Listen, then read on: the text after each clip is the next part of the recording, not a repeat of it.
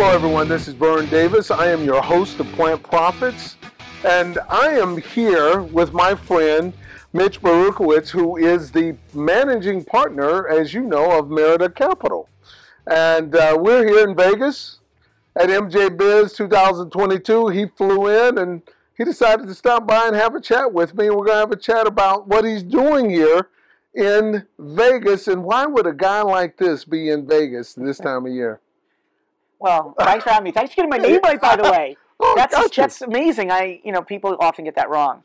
I mean, everyone's here. Yeah. So it's a great time. Is that part of it? Everyone's here? Yeah, I think it's more about the meetings nowadays. Yeah. It used to be walk the floor, find innovation. Like early on, I used to love walking the expo and like stop at every booth and find out business models, and there's still that curiosity. Mm-hmm. But walking the floor has a lot less allure once people know who you are, Mm-hmm. because everyone wants to pitch you. Mm-hmm. So now when you stop at a booth, it used to be great to be like unknown. Because I could just stop at a booth, ask 1,000 questions, and they would answer them. Now it's like, oh, where do you work? Merida. Oh, I think we sent our deck. Everyone sent their deck already. Yeah. So then you get a different response. But I really enjoy, still like the seeing stuff. I think the expos become a little less important to folks like me, because I have 75 portfolio companies. Yeah. 40 of them will be here. I'll probably meet, or they'll all be here, but I'll meet with 40 of them.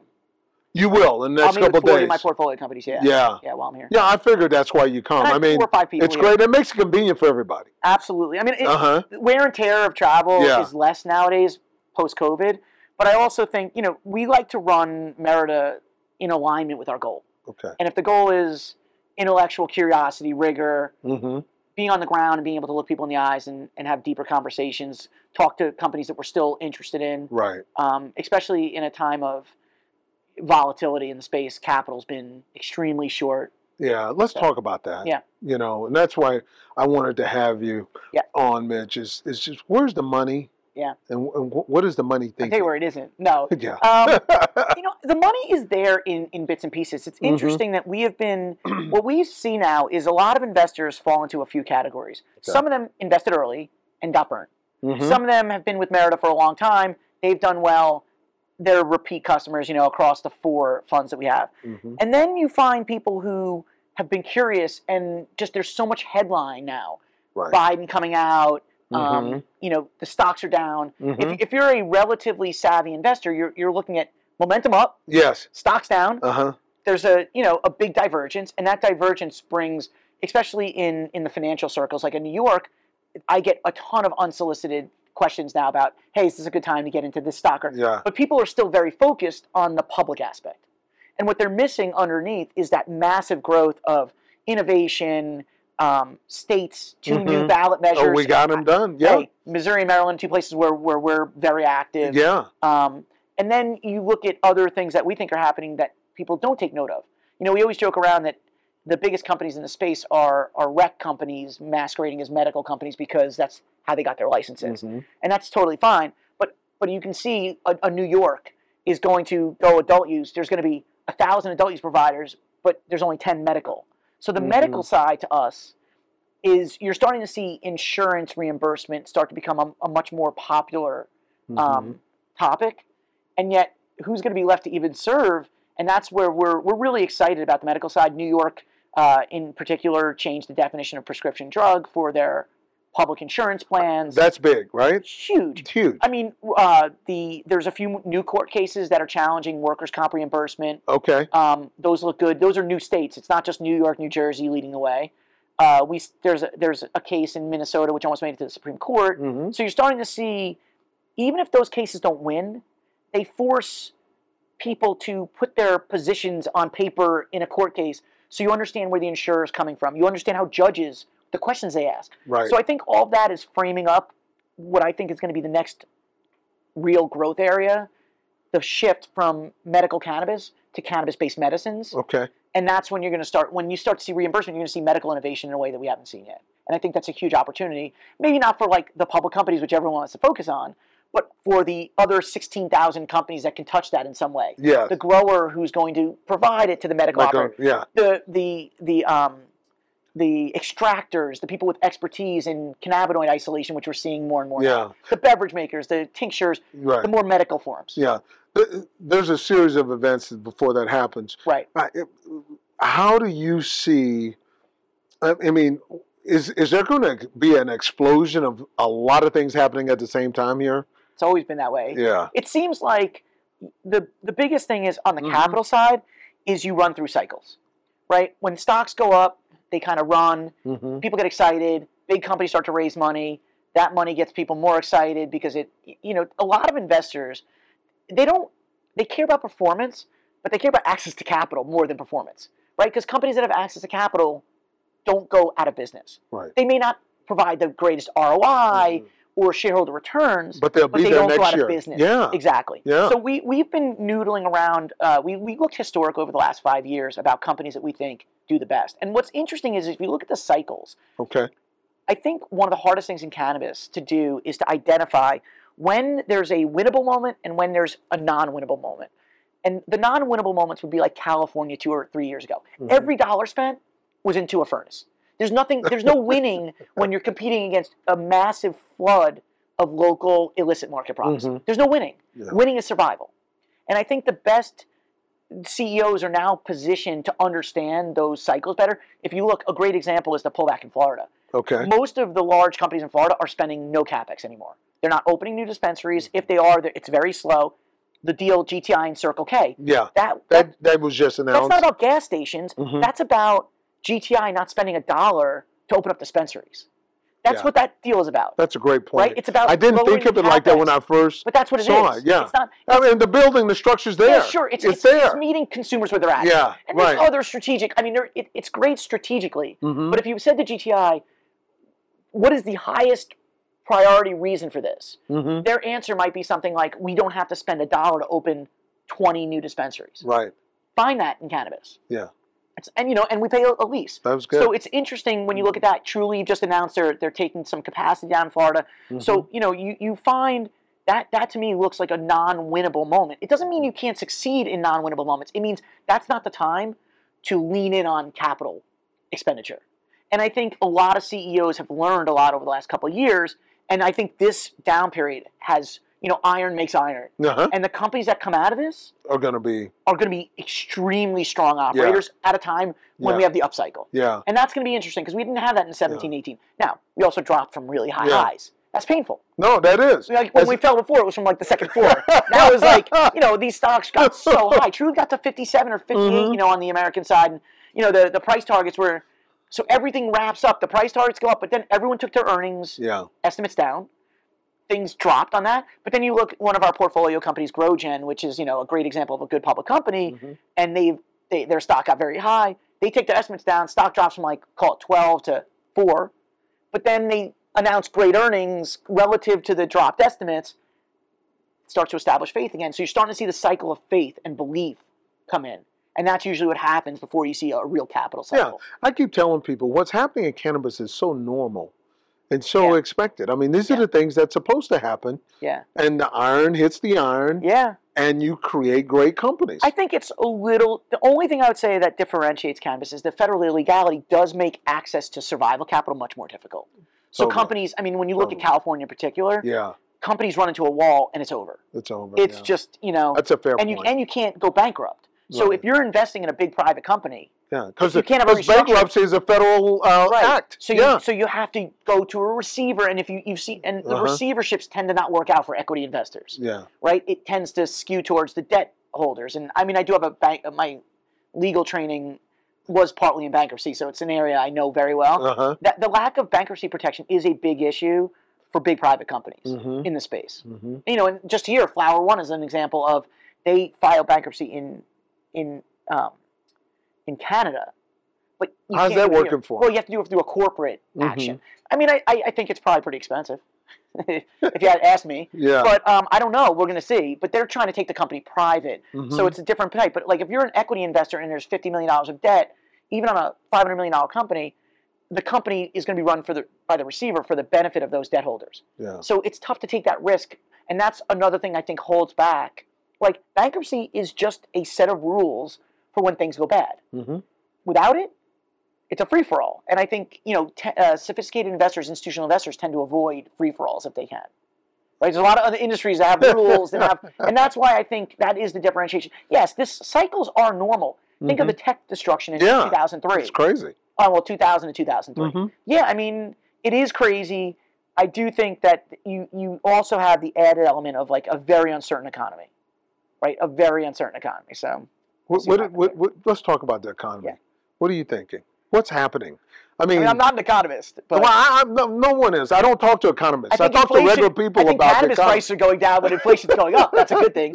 No, but what I've noticed is with our operators, a lot of our ancillary stuff is more expensive now. Whether it's soil or rock wool or any of the inputs into growing have gone up a little bit. Okay. Because of supply chain related issues. Yeah. And at the same time, the prices tend to drop over time. And that's why we like limited markets that are opening up into rec, because early on there's a huge pricing arbitrage. But I think the economy, just like cannabis, there's pockets of hyperinflation and scarcity, and then there's pockets of more or less scarcity.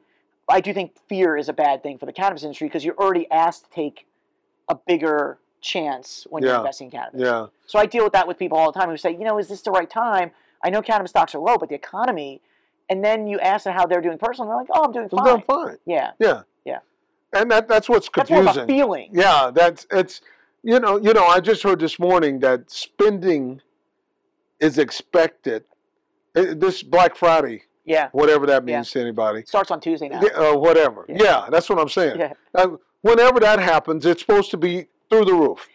Well, I think it's supposed to go crazy. I think it's probably e-commerce. E-commerce has allowed people to literally all spend their money on Black Friday now, right? Because you just do a big there's no line on Amazon.com, so and you don't get punched with someone for like an LED TV, right? 10 years ago. Exactly. But no, I do think I think the consumer. I'm interested to see what happens over the next year in the economy, just because I think obviously we're in an industry that has its own trajectory regardless of the economy. Yeah. But what I'm most interested to see is how resilient the American economy is, because we're trying to transition a lot of offshoring back home, which means CapEx spending, which is good, but a lot of local jurisdictions don't have the money to give tax breaks, which used to be how manufacturing was built. So you lose that carrot and stick. Yeah. And so I'm interested to see how much we can bring back a lot of the supply chain back to America, especially with like the global. And plus, there's always the risk of some kind of there is a war going on right on the doorstep of Europe that it doesn't affect us day to day, but I think that can affect how people think. If China were to do something aggressive with Taiwan, that's a much different economic calculus than Ukraine, which doesn't really have too much to do with the American economy. Taiwan and China. Hugely impactful. Big deal. Right? Yeah. And what do you think is going to happen there? I try to stay apolitical in business. I try to see fact for what it is. I am definitely concerned that American perceived weakness globally has not been great for the world over the last 120 years. If you look at 1913 and again in 1938, 39, America's indifference to what's going on in other places tends to invite kind of global people peeking in. Global mischief. And I think China is looking for a reason. I mean, we didn't do very much when they cracked down on dissidents in Hong Kong. And so if you look at the last 10 years, there's been a trajectory of actions. Nancy Pelosi went to Tiananmen Square in a very controversial move in, what was that, 1990s or 2000. And she would never do that again. She went to Taiwan and it was controversial. Yeah, it was very controversial. But I applaud her for doing that, and I think it's the right thing to do. However, I don't think Biden should have been meeting with Xi Jinping. That is just not a good move for American foreign policy in general. I'm concerned that other regimes look at us as kind of like the brain center is compromised, and that definitely concerns me. Yeah. Nobody wants what you said to happen. Yeah, nobody wants that. That would be that would be something that would right be there. That would be scary for the world. That would be scary for the world. Nobody wants that. Now, this is it's quite interesting. Now, what are you thinking about putting your money into? I love the medical side. I think Okay.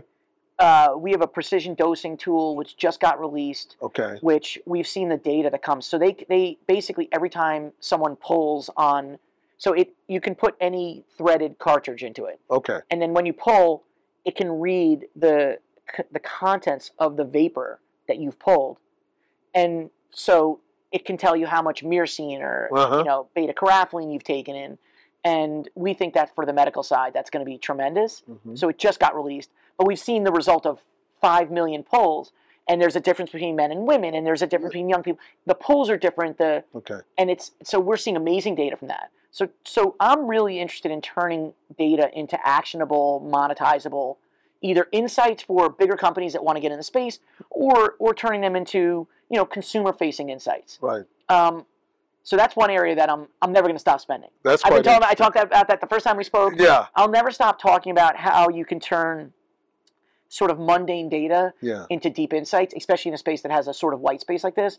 I deeply believe in the medical side, and I think it's going to disrupt a lot of traditional industries, so I think there's a huge opportunity there. I believe in data, the other, ad tech. Mm-hmm. So not much has changed in what we're looking at.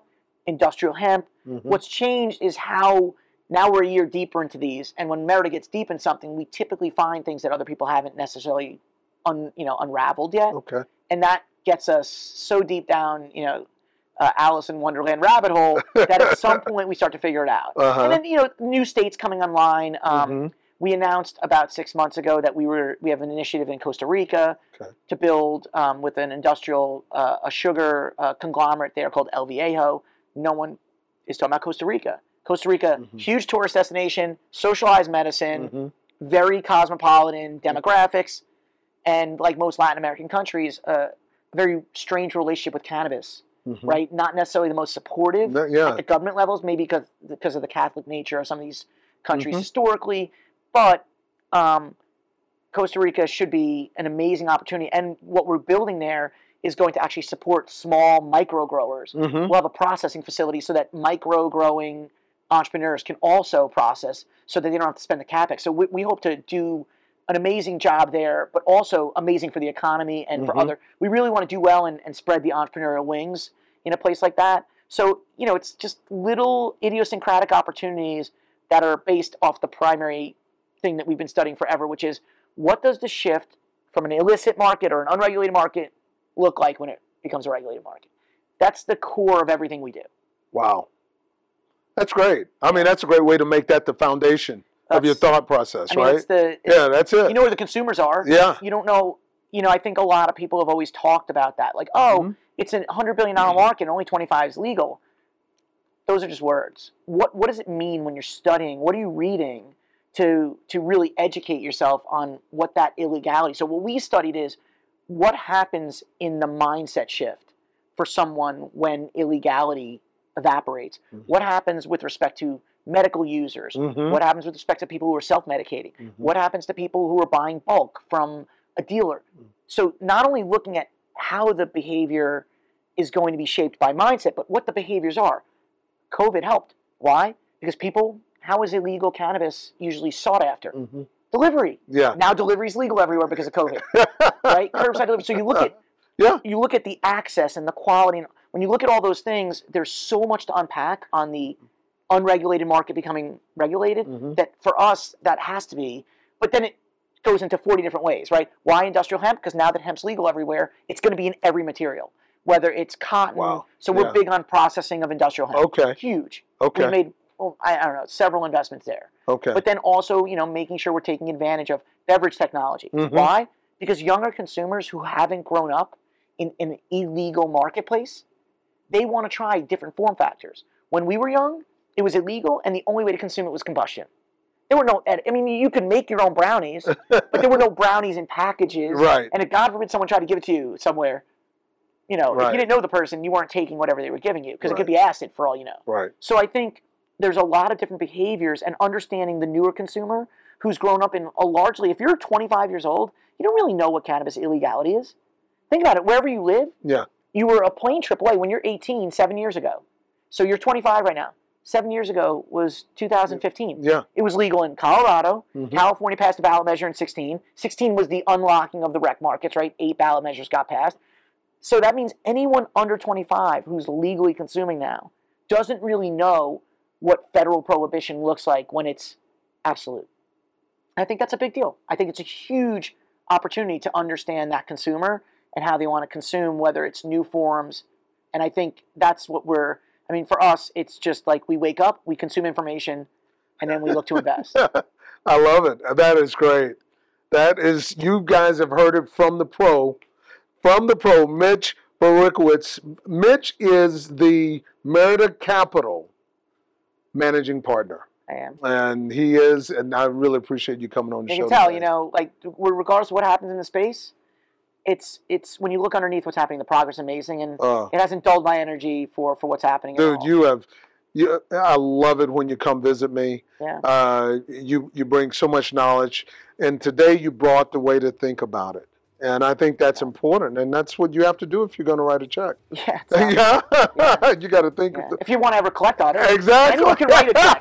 Exactly. Anyone can write a check. Exactly. Collecting on that, a little different. Yeah, it's a little harder. different. That's a little different.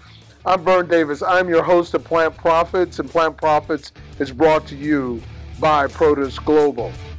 I want to thank you for being with us today. We'll see you on the other side.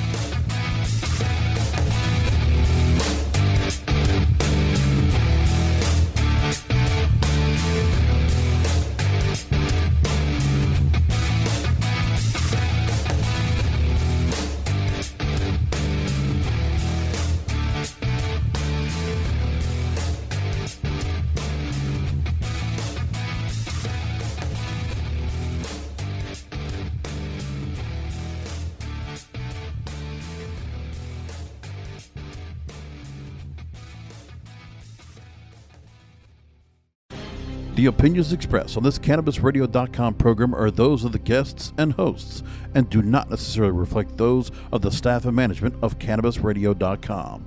Any rebroadcast, republication, or retransmission of this program without proper consent is prohibited.